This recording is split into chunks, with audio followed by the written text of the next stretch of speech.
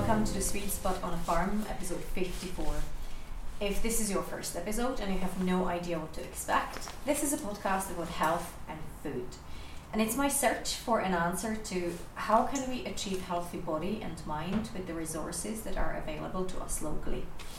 I'm looking at what we can do to improve our health and what and how we eat to support it. And I bring some interesting guests who provide us with the tools we need to lead a healthy, happy lifestyle that is personal to each and every one of us. I talk to natural health and fitness professionals, organic farmers and food producers, therapists and anyone whose business and life mission it is to keep the rest of us healthy. I ask them about their work, their passions and lifestyles. I wonder what they like to eat, and we share cooking tips and plant-based recipes we can all easily make at home.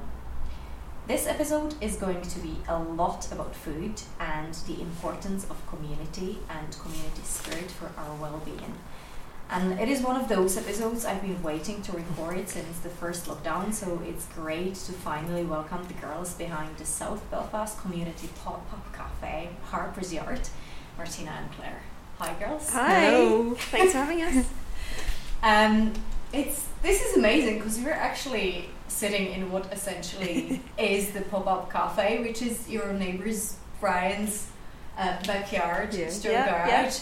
It's amazing. I absolutely love the fact that you're really keeping it all in community spirit, that just neighbour decides to use his backyard and for community events. And I'm just so thankful to Brian he let us use this space tonight as well, because we're yet again on a second lockdown. So would you be able to, maybe for listeners who don't know what Harper's Yard is, would you be able to introduce your community event and tell us a little bit about how it started? Yeah. So Harper's Yard started back in December 2016. Martina and I were neighbours, and we used to live opposite each other. And Martina lives next door to the famous Brian Harper. And Martina and I were friends, and we had two small kids, each of us, and we both shared an interest in cooking and healthy living.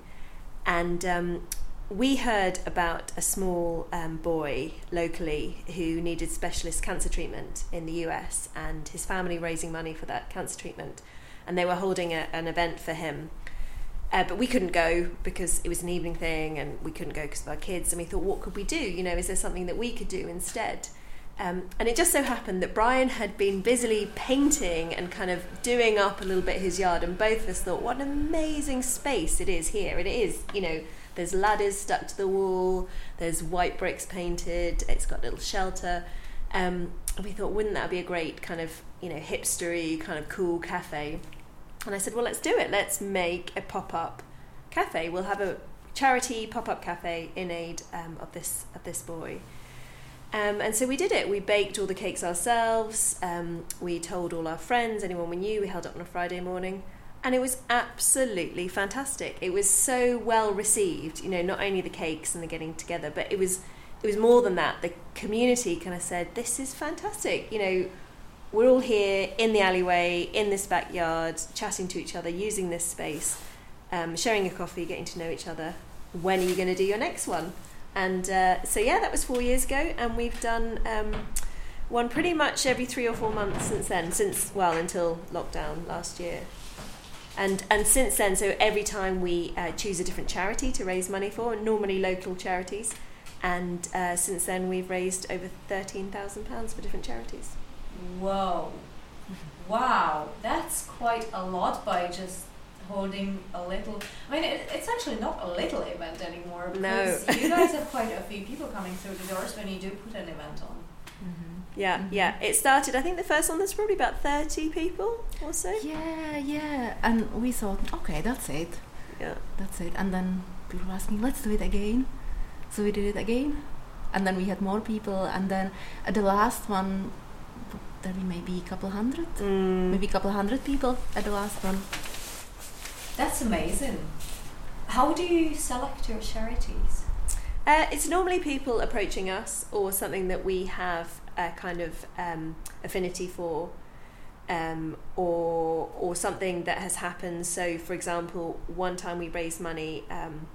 There was a really fantastic lady who was a well-known character in the community who ran the local playgroup, Marion Hunter, and when she passed away,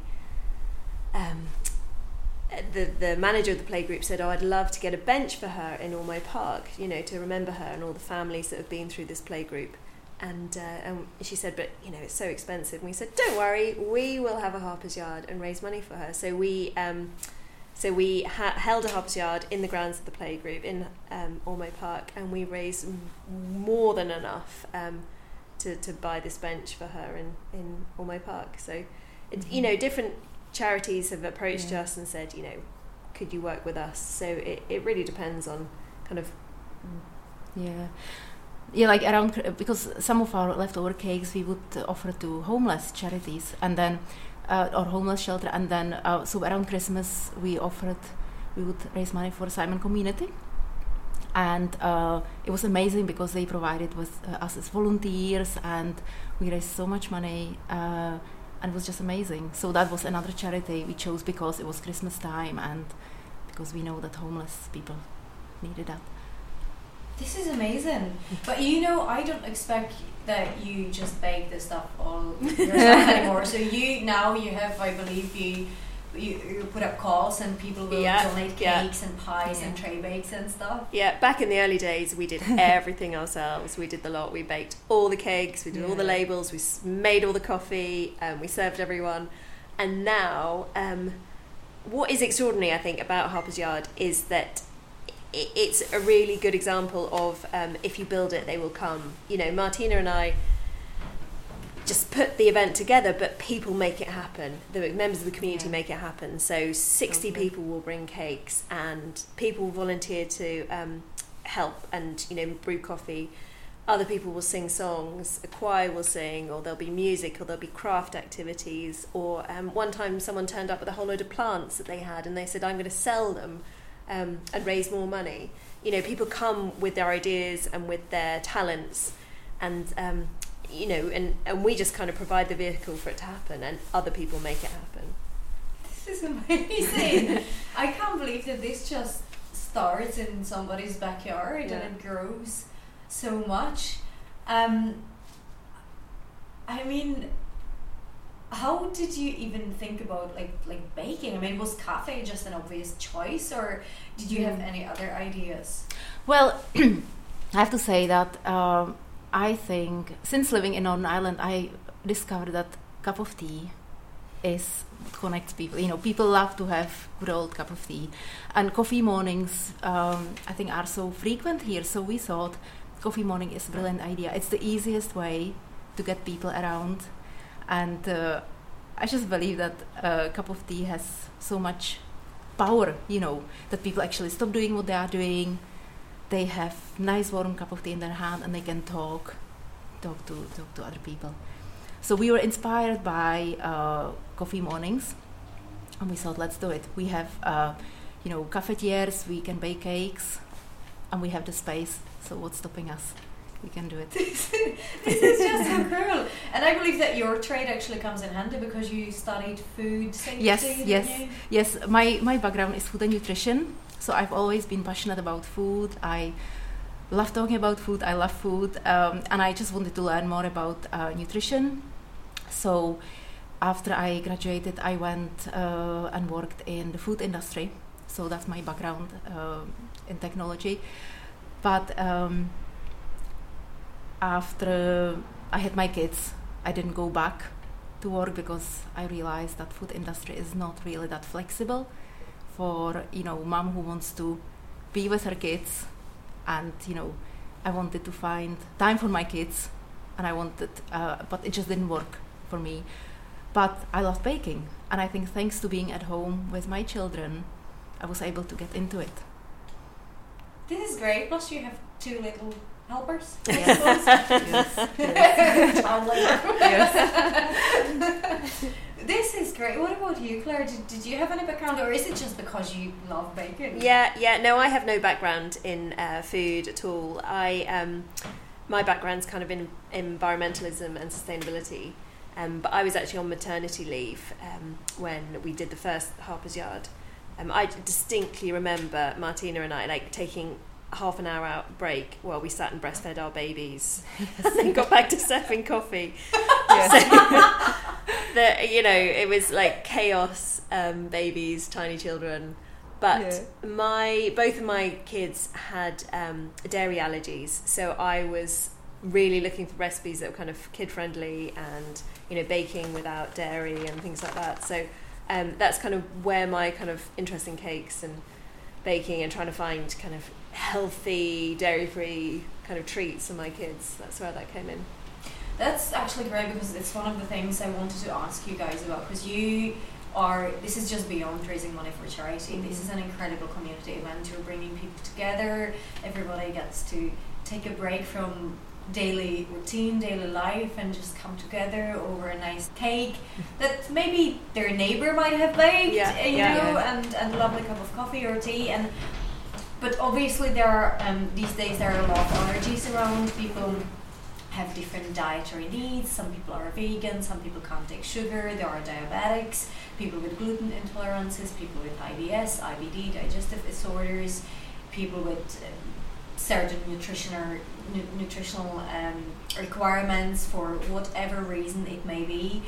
And being in a community like that, it sort of screams of inclusiveness, being inclusive.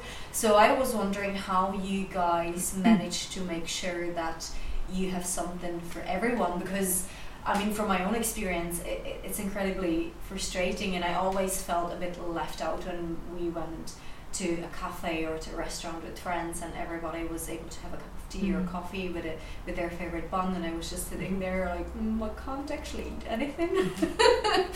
And so I know it's difficult to cater for everyone, but have you managed, or do you have people who specifically bake for you and donate cakes and bake trays for your events that are I don't know, dairy, gluten-free or whatever?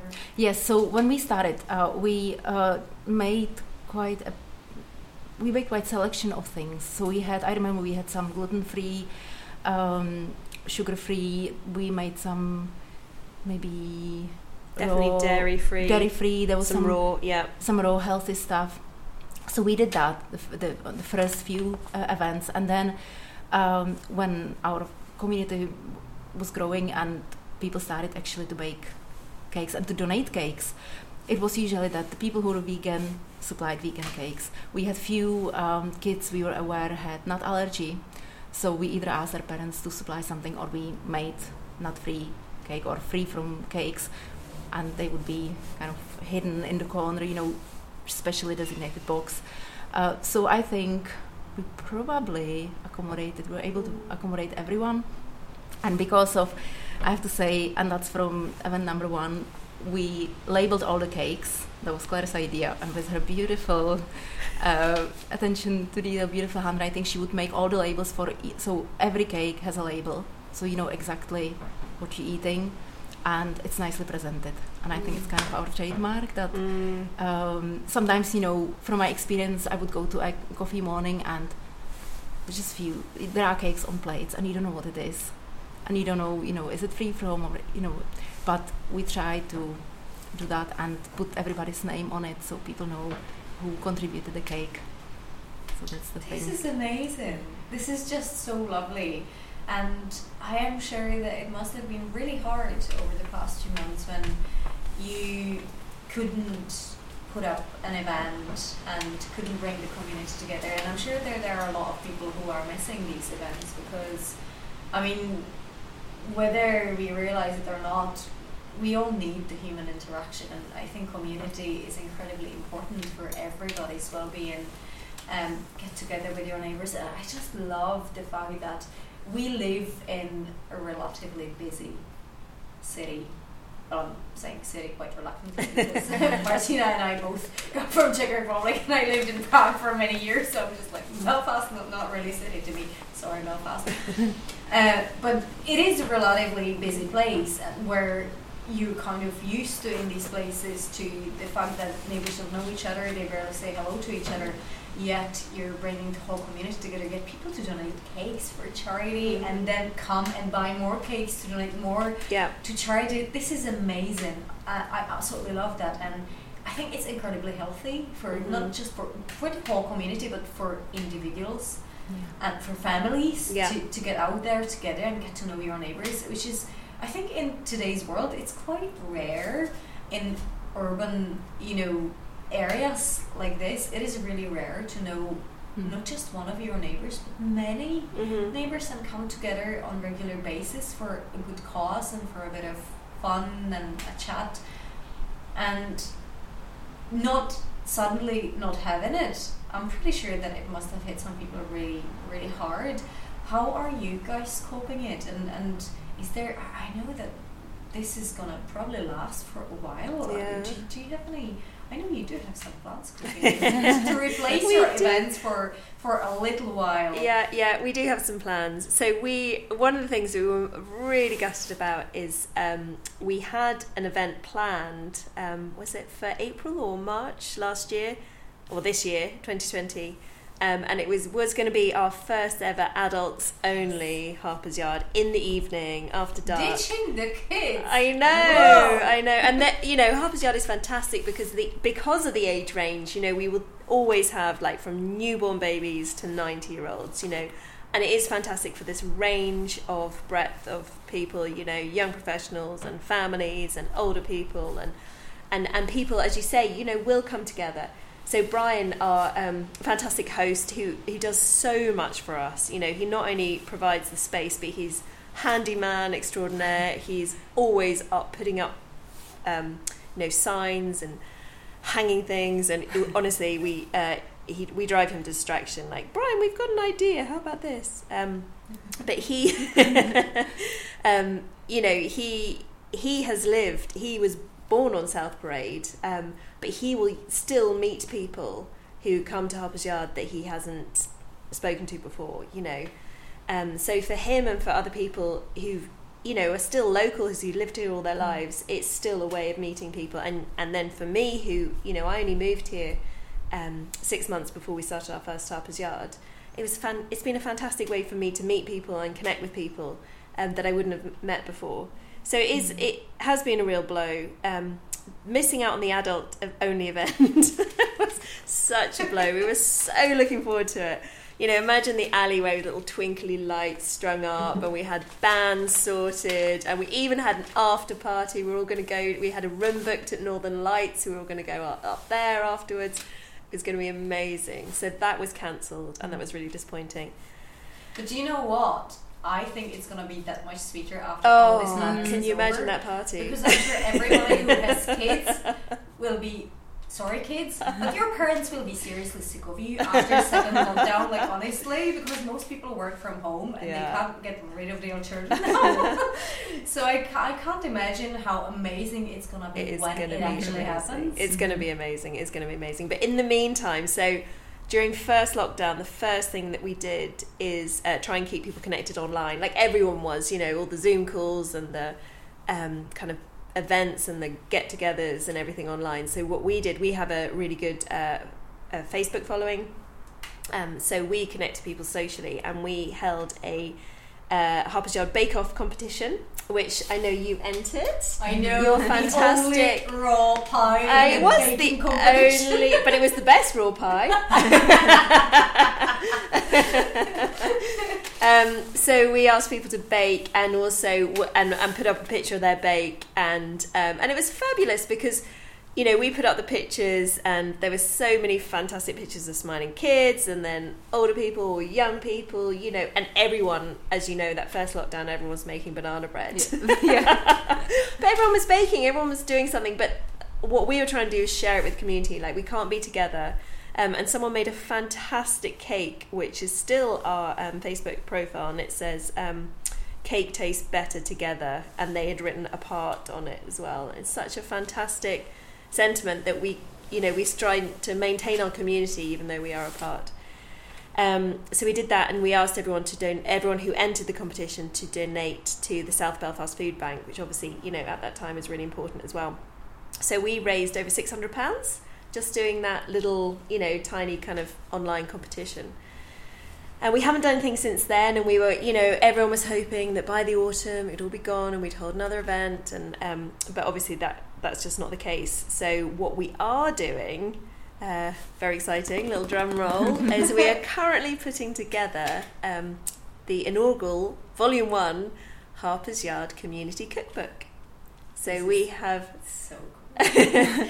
So we have asked some of our regular bakers, people who contribute to us regularly, and often the same cakes, they become favourites of Harper's Yard, to send us their recipes. Some of them, they're very secret recipes, and tell us why the bake is important to them, and then tell us as well a little bit about what they like about Harper's Yard. So we are currently in the process of compiling it, and that will be sent off to the printers, and then so hopefully by mid-November it will be available to buy. And again, like all of our Harper's Yard events or anything we do, the proceeds are going to charity. So the book is going to cost £10, but £5 from every book will be going to South Belfast Food Bank.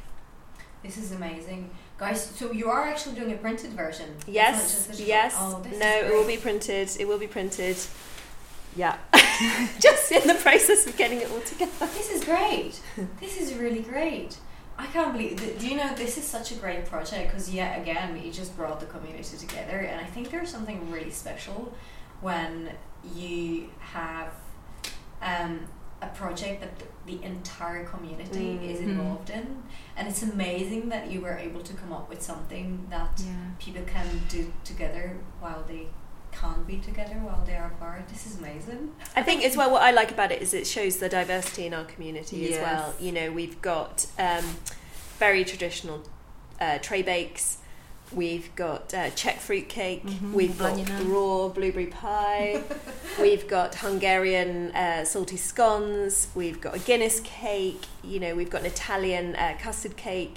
We have such diversity in the range of cakes we've got, and it really reflects our community. The different makeup of our community. It's very international, very mixed, and everyone's telling a different story about their own bake and what it means to them. This is gonna be a great read as well. I'm definitely gonna buy a copy and try to do more baking. There's probably a lot of sugar in it, I'm afraid. Yeah. Do you know what? It's really easy to substitute. I've learned over the years to just substitute stuff. I've been trying to figure out, and Martina will know this, I've been trying to figure out a gluten-free and sugar-free vegan version of strudel. Oh. I know. I've had quite a few attempts. It never worked. So I'm still kind of thinking, and I'm going to keep trying, because that's the one I'd really like to crack. Wow, that's a challenge. But I know. But there are others that are really like traditional Czech tray bakes. They're really easy to just substitute, There are ways. Like, you're never going to get the same texture if you need to avoid everything. But there are ways. But definitely, like, the likes of strudel is because it has such a specific dough that you can't really make any other way. Yeah. So yeah. Good luck. I'll keep trying.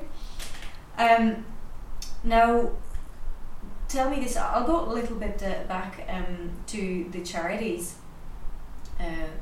This book is an amazing way to raise money for charity, because everybody likes baking, by the way. But was your intention from the very beginning to do, when you decided that the first one was not the last one, was it the intention to do every Harper's Yard for a different charity, or do you have a selection of your favorite charities that you would like to continue raising money for on a regular basis? Well, I think it's just happened naturally. So the first time we did it, we just raised money for the little boy, and then I think second time we saw... second time was Comic Relief, because it was around that time, and then after that Macmillan. So we have raised money for national charities as well, and mainly because they fit in at that time of year. But now people have kind of got to know us. So the last event we held was in December last year, and that was we were actually approached by Northern Ireland Children's Hospice, because they'd heard about us, and they said, look, we're running this campaign, it's a Christmas campaign, will you raise money for us as part of this campaign, because we have this much we need to raise to fund another bed for a year. And who does not want to support a children's hospice, especially at Christmas time? So for that event in December last year, we raised how much did we raise? £1,800. This is amazing. Do you know? It's just. I mean, it's no longer just the two of you, but for two girls starting something like that to be able to raise so much money just by baking and putting up a little event. This is just so great, and I'm just so glad that this is, that I can say, I live in Belfast, this is what's happening in Belfast. It just makes me so proud. No, I think we're very fortunate where we live, and the community here is so great, and it's just amazing. I just want to add to the last event we had, because it's a big, well-established charity. They were able to provide us, to send us some volunteers to help, and it was amazing. And because me and Claire, we didn't have to, we are obviously coordinating it, but all the hard work, all the coffees were made by these lovely ladies. We had to keep head count people going in and out, so we had another volunteers for that, so they were clicking, and it just happened. It was just incredible getting such help. It is so great to have this in a community, and that's one of the things I'm really grateful for living in this country, because and you probably can attest to that, I'm not sure, Czech Republic probably has changed over the years, because we haven't lived there for a long time, but I just can't imagine something like this happening anywhere I lived. It's just that people, I don't want to say that Czechs are not generous or Czechs are not community spirited. It's not that. It's just here people just, it seems that people here come together more easily. Yeah. I don't know what it is, but that's one of the things I absolutely love about Northern Ireland, but why I fell in love with the country and why I wanted to stay here, because you make friends, genuine friends here, easier than I remember ever back at home. It's just, and the fact that the two of you only knew each other for 6 months before your first event. So we moved to South Parade about 10 years ago, and because I worked outside of Belfast, I spent most of my week away, and then weekends before kids, we would spend going to city centres for lunches, meeting friends. So I feel that I never connected with my neighbors. We didn't really know. We knew Brian and we knew people on the other side, so there was no opportunity actually to connect. And then only after having kids and going to local toddler groups where I met Claire, I started to meeting people from the street who had kids, so then we started to talk, and then I actually realized this is community. I want to be in community, I want to feel welcome, included, and this is it. And I'm sure there are a lot of people who just didn't find the opportunity, so that's why we decided to do that first event, just basically give people the opportunity to connect with their neighbors. I think this is something really important, because I think it's everyone, it's just we all realize at different stages of our life that we all at some point to some degree yearn for inclusion. We want to be a part of something. I think it's just embedded in us with the way we evolved. We are meant to be in a tribe. It's just the nature of being a tribal human being. It's just in us. It's just so natural to us, and whether we realize it or not. And so being able to create and become part of such a community is so important. That's why I think these times are so incredibly hard for some people. I know that some people can handle it better than others, but I can't imagine what it must be like for somebody who is either a single parent or single altogether with no kids whatsoever. I mean, the first lockdown must have been really hard when people were not even able to travel to see their families. I mean, imagine living on your own somewhere and being completely cut off from your only communication would be through digital devices. I mean, thank God for technology, but it's not a replacement for a physical contact, and it never will be. Totally. I think you're right. when we after Harper's Yard had been going for a while, we asked people what they thought of it. You know, we sent out a questionnaire, and it was interesting because people liked that we were raising money for charity, obviously, you know, and people are incredibly generous, and they, as you say, they bake cakes, but they also donate to charity, and they liked that, but they valued that as much as feeling part of the community, and that was as important to them, you know, it's the whole package, it's the being connected to your neighbours and, you know, making friends and being able to chat and having that human connection and interaction is as important as kind of doing a good thing for other people. Yeah, I think it's definitely right, and also there is a massive difference. I mean, I've different places I work at. There's always workplaces trying to raise money for charities as well, and so put on coffee mornings or different events to raise money for charity, but it has a very different feel. You're already at work, so you're to a certain degree you're already a part of that community. And I don't know anybody who's yearning to be a part of working community. I'm sorry, but it's quite different than being a part of a neighborhood. No offense to any employers out there. But it is different because you are already at work, and most people, I mean, I never cared as much. I mean, I do care about giving to charity, and it's a great gesture, but at work, it just feels like nothing but gesture. It feels very forced, doesn't it? And you feel like you're obligated to go, like you have to go and show your face, and you know. And it feels like it's part of work. It's like this is what we're doing at work. I'm taking part because it's part of work, and it's just not the same. Whereas this is optional and it's something people genuinely want to do, and they look forward to it. They genuinely look forward to it. We have one of our friends, Fanula, regularly turns up a week early.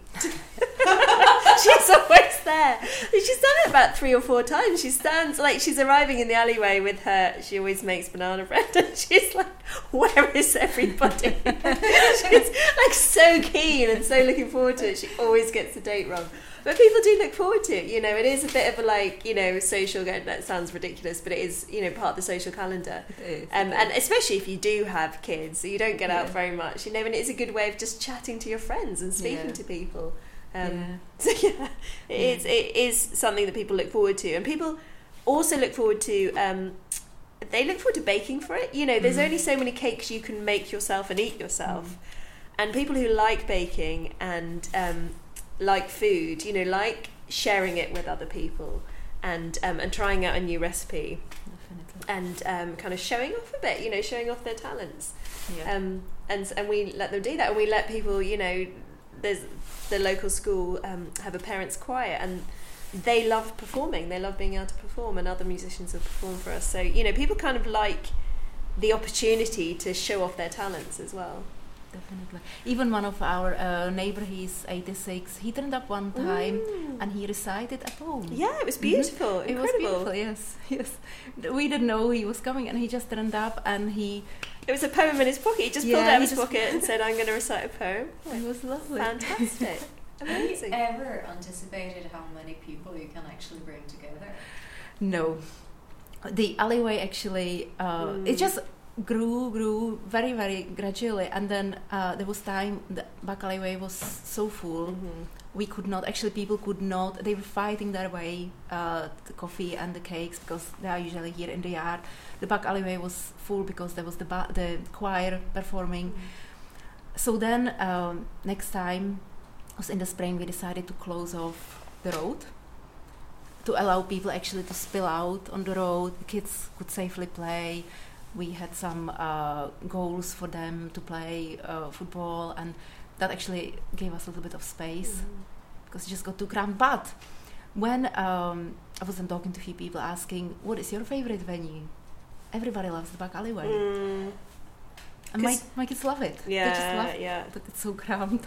We have moved around a bit as well, so we always had it in the alleyway, and then one March there was a fantastic snowstorm. The beast from the east. Do you remember? And then I distinctly remember Brian saying to us the week beforehand, "What are you going to do about Harper's Yard? Where are you going to have it?" And I said, "We're going to have it in the alleyway." And he said, "Haven't you heard about the storm?" Well, I was like, "Don't be silly, it'll be fine."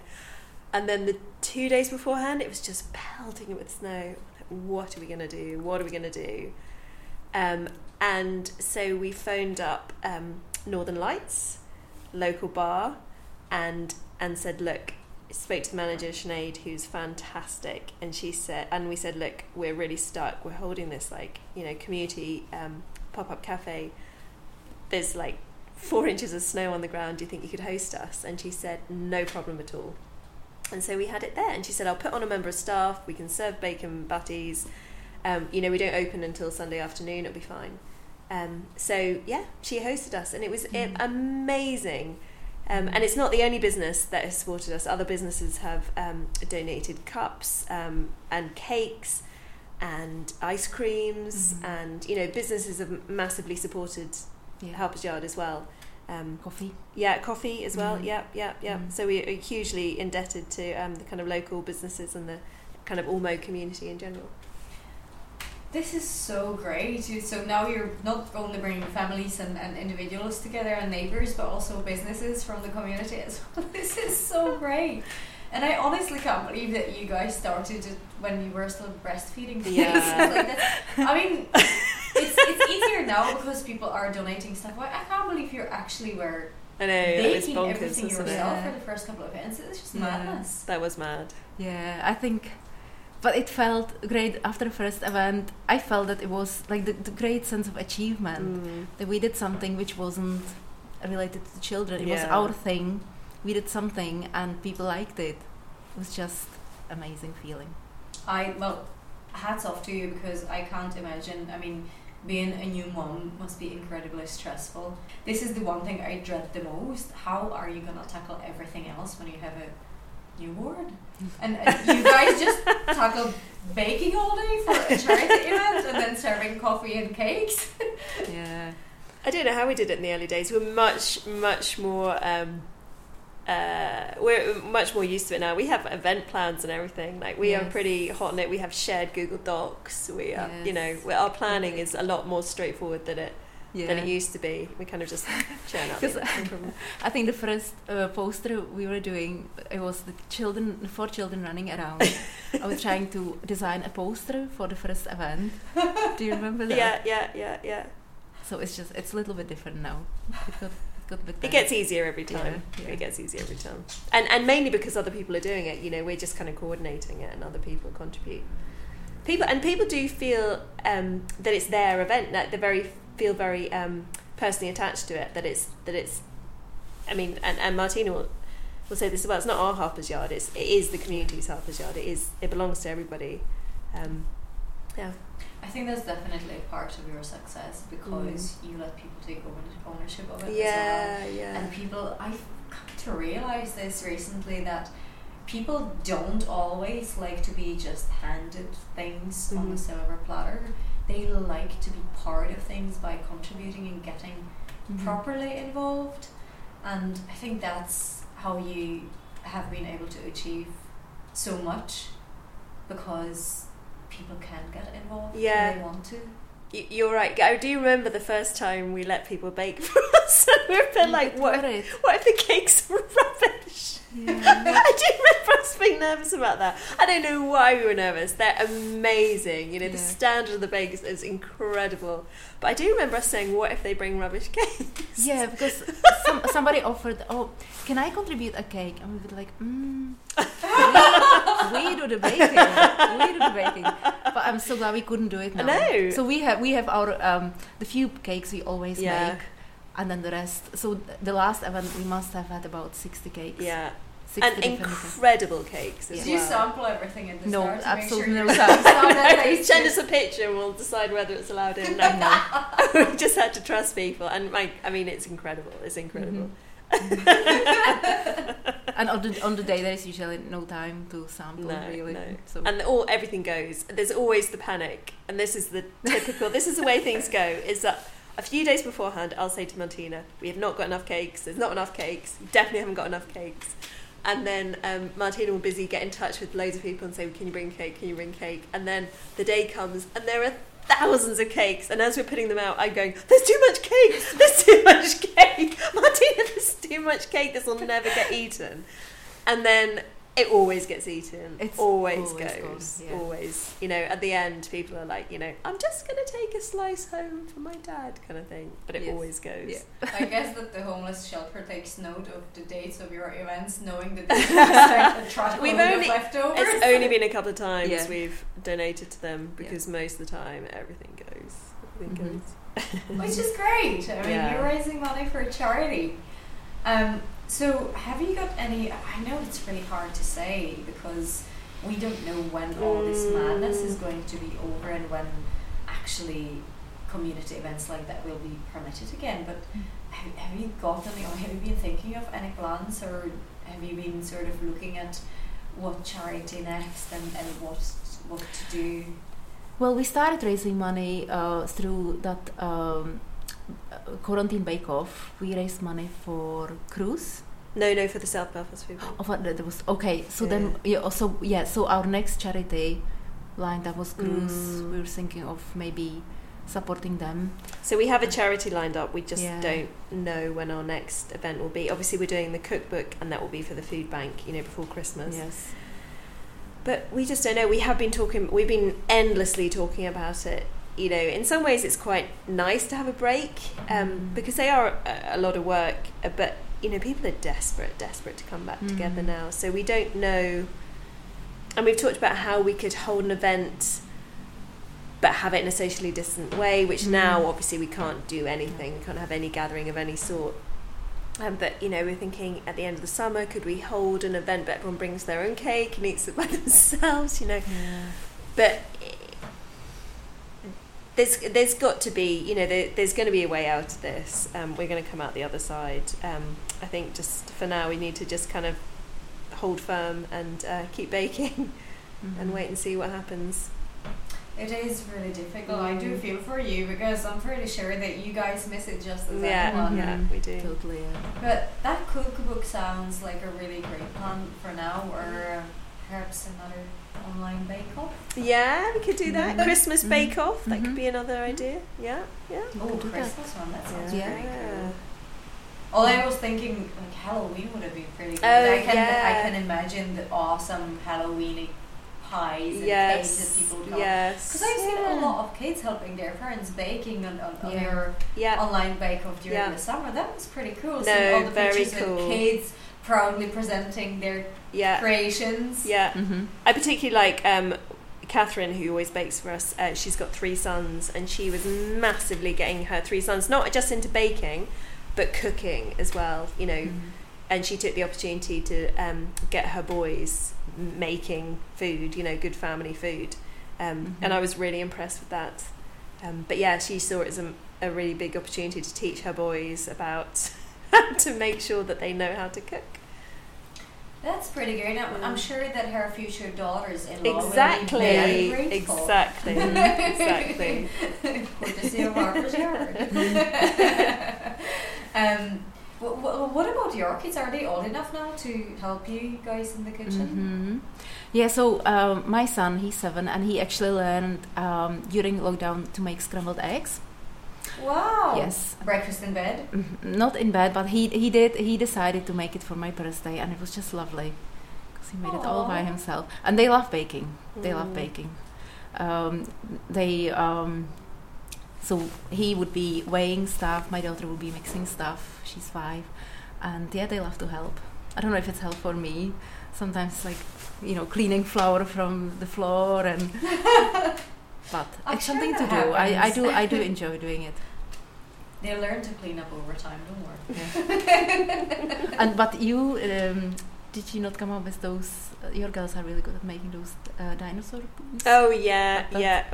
Oh no, dinosaur unicorn. Poos. Unicorn poos. We invented these because you know top hats. You know top hats with the marshmallow dipped in chocolate with the Smartie on top. Oh yeah. They're called top hats, and so we made a variation of those. We invented because I've got 2 girls and they're mad into unicorns, and everything is unicorn this and that. So we invented a version of top hats, which is marshmallows dipped in white chocolate and then covered in kind of rainbow sprinkles, and we call them unicorn poos. That's And amazing. if we make them for Harper's Yard, they just go, you know, and it's all about the branding, obviously, because the kids are like, unicorn poos. Oh my god, of course I want to eat a unicorn poo. Like, why wouldn't you? They just go instantly.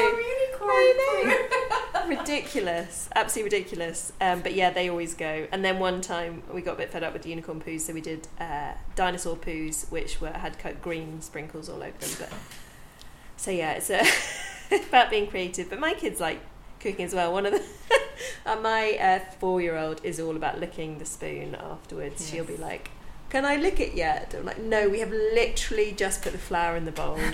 You can't lick it yet." Can I now? Can I? No, not yet. Do you know what that reminds me of? My own childhood. I used to help my grandmother in the kitchen. My grandmother was an amazing cook and absolutely incredible baker. Like we would begin baking for Christmas like 4 weeks before Christmas, and we would be at it pretty much every day. And she baked like a massive box of variety of sweets and savoury pieces for every single one of her children. And depending on how many kids they have, that would be the size of the box. And then when my sister got married and she got kids, she would have a separate box as well. So we were baking loads and licking the spoon. That was my job.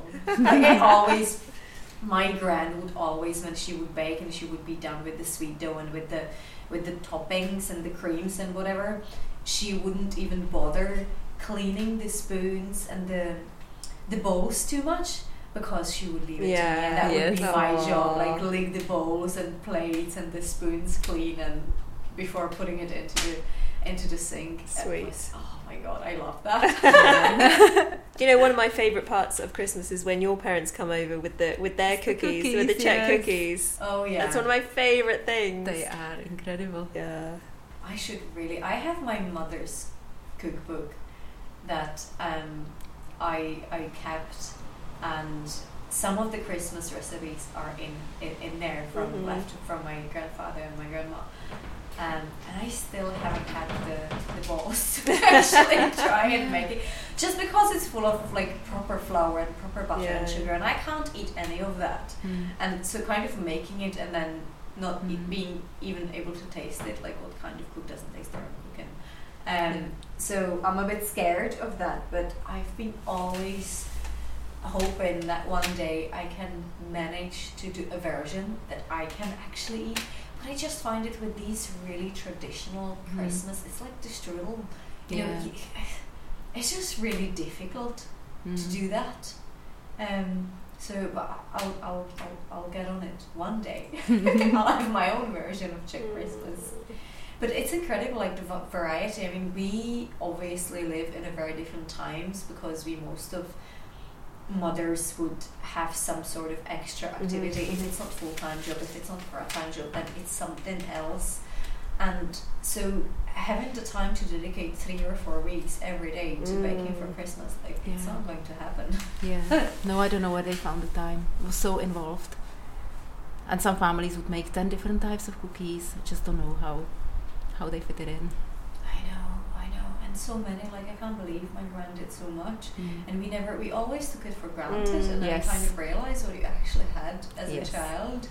So, but I love the fact that people still keep getting their kids involved in baking. I think it's so important.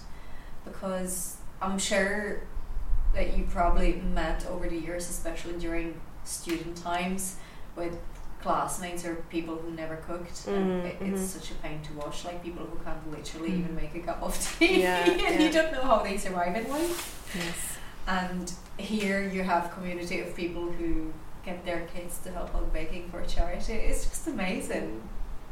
I'm really amazed. So when can we expect this cookbook to emerge? Hopefully mid-November. We're hoping for early November. It's taking a bit longer to find the time to put it together, but definitely by mid-November, and then we'll be advertising everywhere, all over our social channels at Harper's Yard. And we'll also work out a way. People are already saying, you know, I've got friends in Australia saying, can you send me a copy? You know, so we'll work out a way of sending it to people as well. But if you follow Harper's Yard on Facebook, then we will be able to let everyone know about how they can get a copy. I think we're going to see if so Bread and Banjo, our local bakery on the Ormo Road, they have donated. They always donate a tray of brownies to us, so they have given us their brownie recipe. So we're going to ask and see if they might be able to sell it in their shop as well. So we're going to see if we can get it out and about in the community as well for people to buy it as well. So it will be out there, hopefully. That would be great. Is there any other way how people can get, will be able to get their copy? Or will it just personal orders? Yeah, personal orders. I don't know. We don't know yet. I haven't quite worked that out. That's okay. It's so fun. Sorry, I'm just nosy. I haven't quite worked that out. I think while it's at the printers, we'll be desperately trying to work out how people can order a copy and pay by PayPal and all that kind of stuff. But yeah, we haven't quite worked it out yet. Girls, you mentioned Facebook. Is there any other way how people can contact you, or how they can get involved in future projects? Well, we have Instagram account as well. We're also working on a website. And then it's usually most people would know us personally, so they would contact us personally. Just pop in for a cup of tea. Yeah. Come round to Harper's Yard, Brian's Yard. So find us on Facebook and just search for Harper's Yard, and or on Instagram. We're also on Twitter, but we don't tweet very much, but we are there. Now, girls, apart from bacon, I ask this of everybody because I'm nosy. I know you both have kids, so I imagine that you cook a lot, and I know that you get your kids obviously involved. What is your routine like around eating? Do you normally, apart from baking, do you normally cook for the whole family, or is it the case of cooking different things for kids or different things for husbands? How do you guys tackle planes? A lot of them so living near an airport. Yes. At least they've reduced the bed since lockdown. Yeah, that's not as frequent as they were. Well, I'll take the opportunity to Oh wow, that tea is gorgeous. It's lovely. It's just the perfect temperature for drinking as well.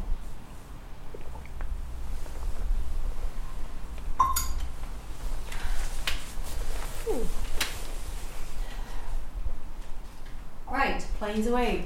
Where were we? So how do you guys manage sort of dinner times, lunch times? What do you normally eat? What do you like to eat with your families? Well, so we would try to eat together at dinner time. My kids actually are not too bad. They are quite adventurous. They like to try new things. They are not too keen on vegetables, but they eat anything else. So I try to. There are a few dishes which I know are always like a crowd pleaser. So I was making one last night. It would be like good stir fry. They like, and that's the way maybe they would eat vegetables. So I love cooking, so I love cooking for them. So we would, I like wholesome kind of food cooked from good ingredients. And yeah, they usually are okay. I know that everybody seems to have issues when they're young. Like I certainly was like that, having issues with vegetables. I don't know what it is about kids and vegetables. Like I hated things like broccoli and beans, and now I can't get enough of them. I think it's uncool because now they started to bring school lunches to school, and sometimes their friends will be looking at it and saying, "What is that?" And it's maybe just pasta with meatballs. So I think it's uncool to eat vegetables. See, my kids actually love vegetables. They're just not so good at anything else. They will eat broccoli and green beans and peppers, and they're pretty good with vegetables. It's everything else they have a bit of a problem with. And we often don't eat as a family because my other half normally works later, so we would normally eat later. But actually, since everyone's working at home now, it has allowed us to eat together more often as a family, which has been a huge change, because normally he'd get home at 6:30 or 7, and then the kids are getting ready for bed, it's too late for them to eat and all that kind of stuff. So actually him being working from home, me being around more, has allowed us to eat more as a family and kind of get a bit more of a kind of head start on having a healthy family meal, rather than just getting something as quickly as we can as when we get home from work. So yeah, it has had a bit of a positive impact on that front for us. I guess there are some good outcomes of these crazy times. It's really nice that people can find the positives of it. It's definitely, I think that working from home should just not go away for people who can do it and who want to. Yeah. I mean, it should always be an option to me, especially for people who have kids and want to spend that time at home. I don't know. I'm desperate to leave the house. Well, there's that. When can I go back to an office? But I mean, there are certainly times. I mean, like the eating with family. Yeah. I mean, if you're gonna spend, like, a lot of people commute. If you're gonna spend 30-40 minutes, and that's probably underestimating for a lot of people, on the road. By the time you get home, your kids are in bed. Yeah. And you're gonna miss on an important family time. And I'm sure a lot of people enjoying the fact that they actually can spend that extra time with their kids. I know after a few months it probably becomes a bit of old news and please can I get out of the house. Yeah. But at the same time, I can see how a lot of people would like I think working from home brings a lot of freedom as well. That at lunchtime, I mean, you can just pop out and go for a run, or have actually, since we're talking about food, one of the things that I always liked about working from home, and I didn't have that many opportunities working from home, but my job now I can do from home, but whenever I worked from home before, I absolutely love the fact that I can get up at lunchtime and make myself fresh food. What I absolutely hate is the fact when you're in the office and there's no hob, and sometimes you have to just heat up food in the microwave. That's just absolutely horrendous for me. So I usually try and bring salads and things that I don't need to heat up.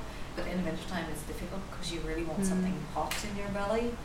And so I think working from home is, for many people, I think it's actually a healthier option. Yeah, definitely. And it does give people more time, to actually cook and create a family, a healthy meal rather than just having a ready meal or whatever. Because you do have that extra time. They can bake more. They can definitely bake more. More recipes for volume 2. I know, I mean, we've only, in this book, we've probably only got about 20 or so recipes, so there will definitely be a volume 2. If this one sells well, then we'll definitely have volume 2. Maybe next Christmas. Well, tell me this before I let you go. We like to share recipes in this podcast as well. Is there a recipe? First of all, each of you have any favorite vegetable, or if not vegetable, a favorite food or ingredient that you like to cook around? And if so, would you be able to share a recipe that you like? So, I like all vegetables. I was thinking about it, and I'm gonna say garlic. I think garlic, and it is vegetable, I checked. Garlic would be my favorite. I find it very versatile because I can add it nearly to every savory food. When I go home to the Czech Republic in the summer, I can bring fresh new seasoned garlic, which is nice and juicy and really pungent. So I would use it quite a lot, and the recipe I'll share it's simple. I can use the leftovers for different dishes. We roast vegetables, so I would use peppers, courgettes, aubergines, onions, and garlic still in its skin. Put it on a baking dish, mix it with olive oil, salt, pepper, maybe some balsamic vinegar, and then roast it in the oven until the vegetables is cooked, maybe a little bit charred even, and then I can use it as a side dish. Next day I can add it into a wrap for lunch. I can crumble some feta on the top, and have a salad, or maybe have it with couscous. And then the garlic can be squeezed out and eat on its own, or maybe smeared on toasted bread, or maybe mixed with mayonnaise on top of sandwich. That sounds amazing. Do you know what? I've started doing that recently. I think it was one of those things that during lockdown I volunteered on a farm, and when the veggies started to grow, I was bringing lots of vegetables, and we didn't realize how much vegetables I was actually bringing, and we kept still buying from organic farm, and then one week we ended up with like loads of leftover vegetables. Like, we actually had so much vegetables we couldn't even fit it in the fridge. It's like, what are we gonna do? So the whole week we were roasting veggies, and I started doing that. I would always put garlic in roast veg, like over time. I didn't used to roast veg that often, but when I would peel the garlic. But this time, because somebody, and I'm pretty sure it was one of the podcast guests, told me not to peel the damn garlic. Yeah. Because the most, I think it was actually Dervla from the Culture Club who told me not to peel garlic and onions because the most nutrients are in the damn skin. And obviously when you, I think when you roast stuff in their skins, it's like cooking and eating skinned potatoes. Like sweet potatoes I would never peel, but it never occurred to me that actually doing that with garlic and onions is also helpful. So yeah, I no longer, I still would peel onions, although I probably shouldn't, but I stopped peeling the garlic, and oh my god, I can't eat it, but my partner loves it. Oh, it's amazing. Thanks for that. This is a good one. And I've got back to garlic. I have this chocolate book at home, and there are chocolate truffles with wild garlic in them. Wow. So something else to explore.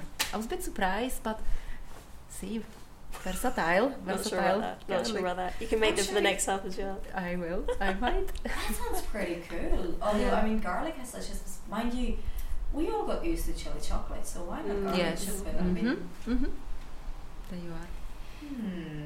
You're putting ideas in my head. Shame I ran out of all my fermented wild garlic now. Damn it. Have to wait for next season. What about you, Claire? Well, one of my favourite recipes, one of me and my husband's favourite recipes, although my kids wouldn't eat it, without a shadow of a doubt, we really like vegan chili, which is made with quinoa instead of mince, and it's a recipe that I got from HelloFresh. You know HelloFresh, those boxes which come like a million tiny bits of packaging. But they have a cookbook which is fantastic, because then you get all the really quick recipes, but without having all the plastic stuff. So I use the HelloFresh cookbook all the time, but this recipe for vegan chili with quinoa, and it's super easy. It's just a bit of onion and carrot and green pepper, and then boil that up with quinoa and vegetable stock and a tin of tomatoes and then a tin of kidney beans, and that is it. And chili, obviously, and you can just use chili powder or chili flakes or whatever, and that is it. And it is so easy to make and really quick. It's done in half an hour, and it's really super tasty. And we often like smother it in sour cream and then eat it with crisps, tortilla crisp chips as well, to make it like totally unhealthy off the other side. But it is really good, and I really recommend it. Do you know what? That sounds actually really awesome. And good. You can totally make vegan sour cream, and if you buy blue corn tortilla chips, then it's a lot healthier. So actually, you can make it healthy. Yeah, we'll do that next time. It's really cool. Do you know, I'm gonna make this actually. This sounds like a really good comfort food. It is. It's really hearty, warming, big bowl of it with a spoon in front of Netflix. Brilliant. Oh my god. Okay, my next weekend sorted.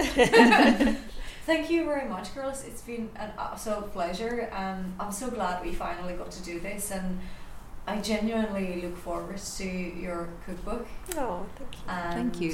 And thanks for your recipe. We can't wait to put it in. You're very welcome.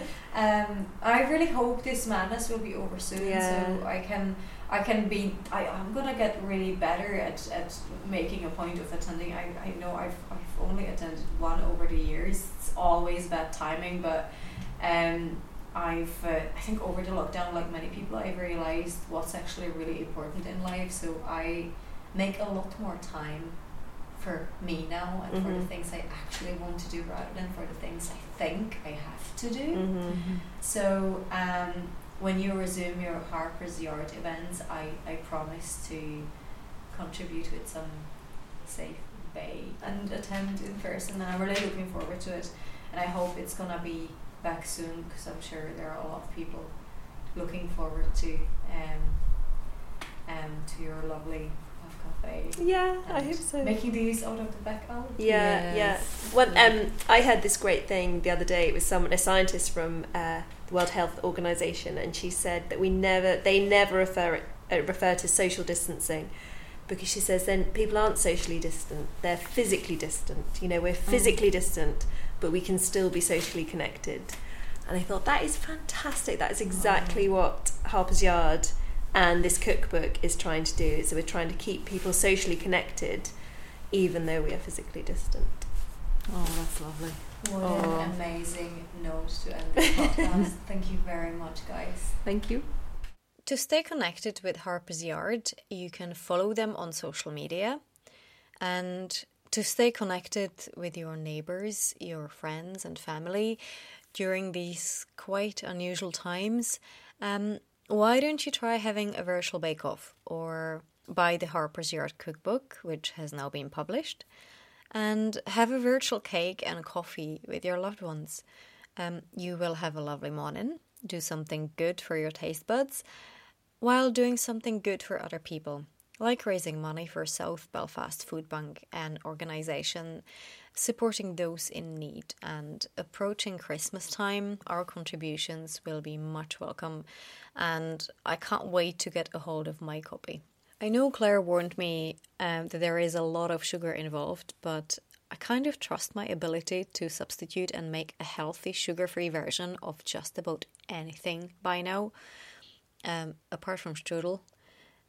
So if you are concerned about sugar or any other foods that you don't want to consume, if you do buy the book and want to make something that you are not sure about, get in touch and we can swap tips on how to make bakes healthy. Talking about food, Claire's favourite recipe by HelloFresh can be found at www.hellofresh.co.uk/recipes, and you want to search for one pot vegetarian chili.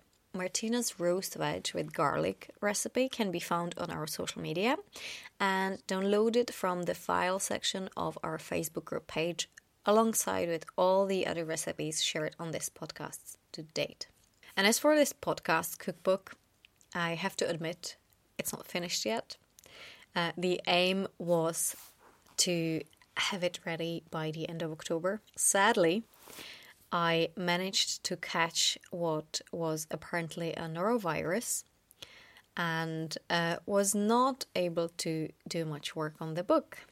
So I am still catching up with college and other things, which means there is quite a delay, but I am hoping to get it done by the end of November. But I definitely want to have it done before Christmas. By the end of this month would be ideal. The good news is that I only have 2 more recipes from the large collection we have that I need to make and photograph. And I've only a handful of those left to type up. So after that, it will be just a matter of proofreading, which I think is probably the hardest part. So if any of you guys out there fancy volunteering as a proofreader and would like to go through couple of those recipes or even a whole section of those recipes, for me, I'd be eternally grateful. You can get in touch with me through social media or email me at thesweetspud@gmail.com. And yeah, if catching typos is your thing, please, by all means, get in touch. I will need as many hands on deck as possible, because catching my own typos has never been something I would be good at. And if proofreading isn't your thing, but you do like the podcast, please leave us a review or rating on whichever platform you use to listen to us. There is so much content out there for everyone to choose from, and honest reviews help listeners find the kind of content they are actually interested in, and it simply helps us content makers get matched with the right audience. So big thank you to those few who have already done so. It is so much appreciated, you have no idea. And on that note, have a lovely couple of weeks. Try baking something with your family, and remember, whatever you do, stay healthy. Until next time.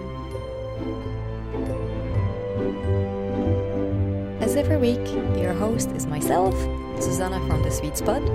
Music by Mark J. Adair and artwork by Gemma O'Hagan.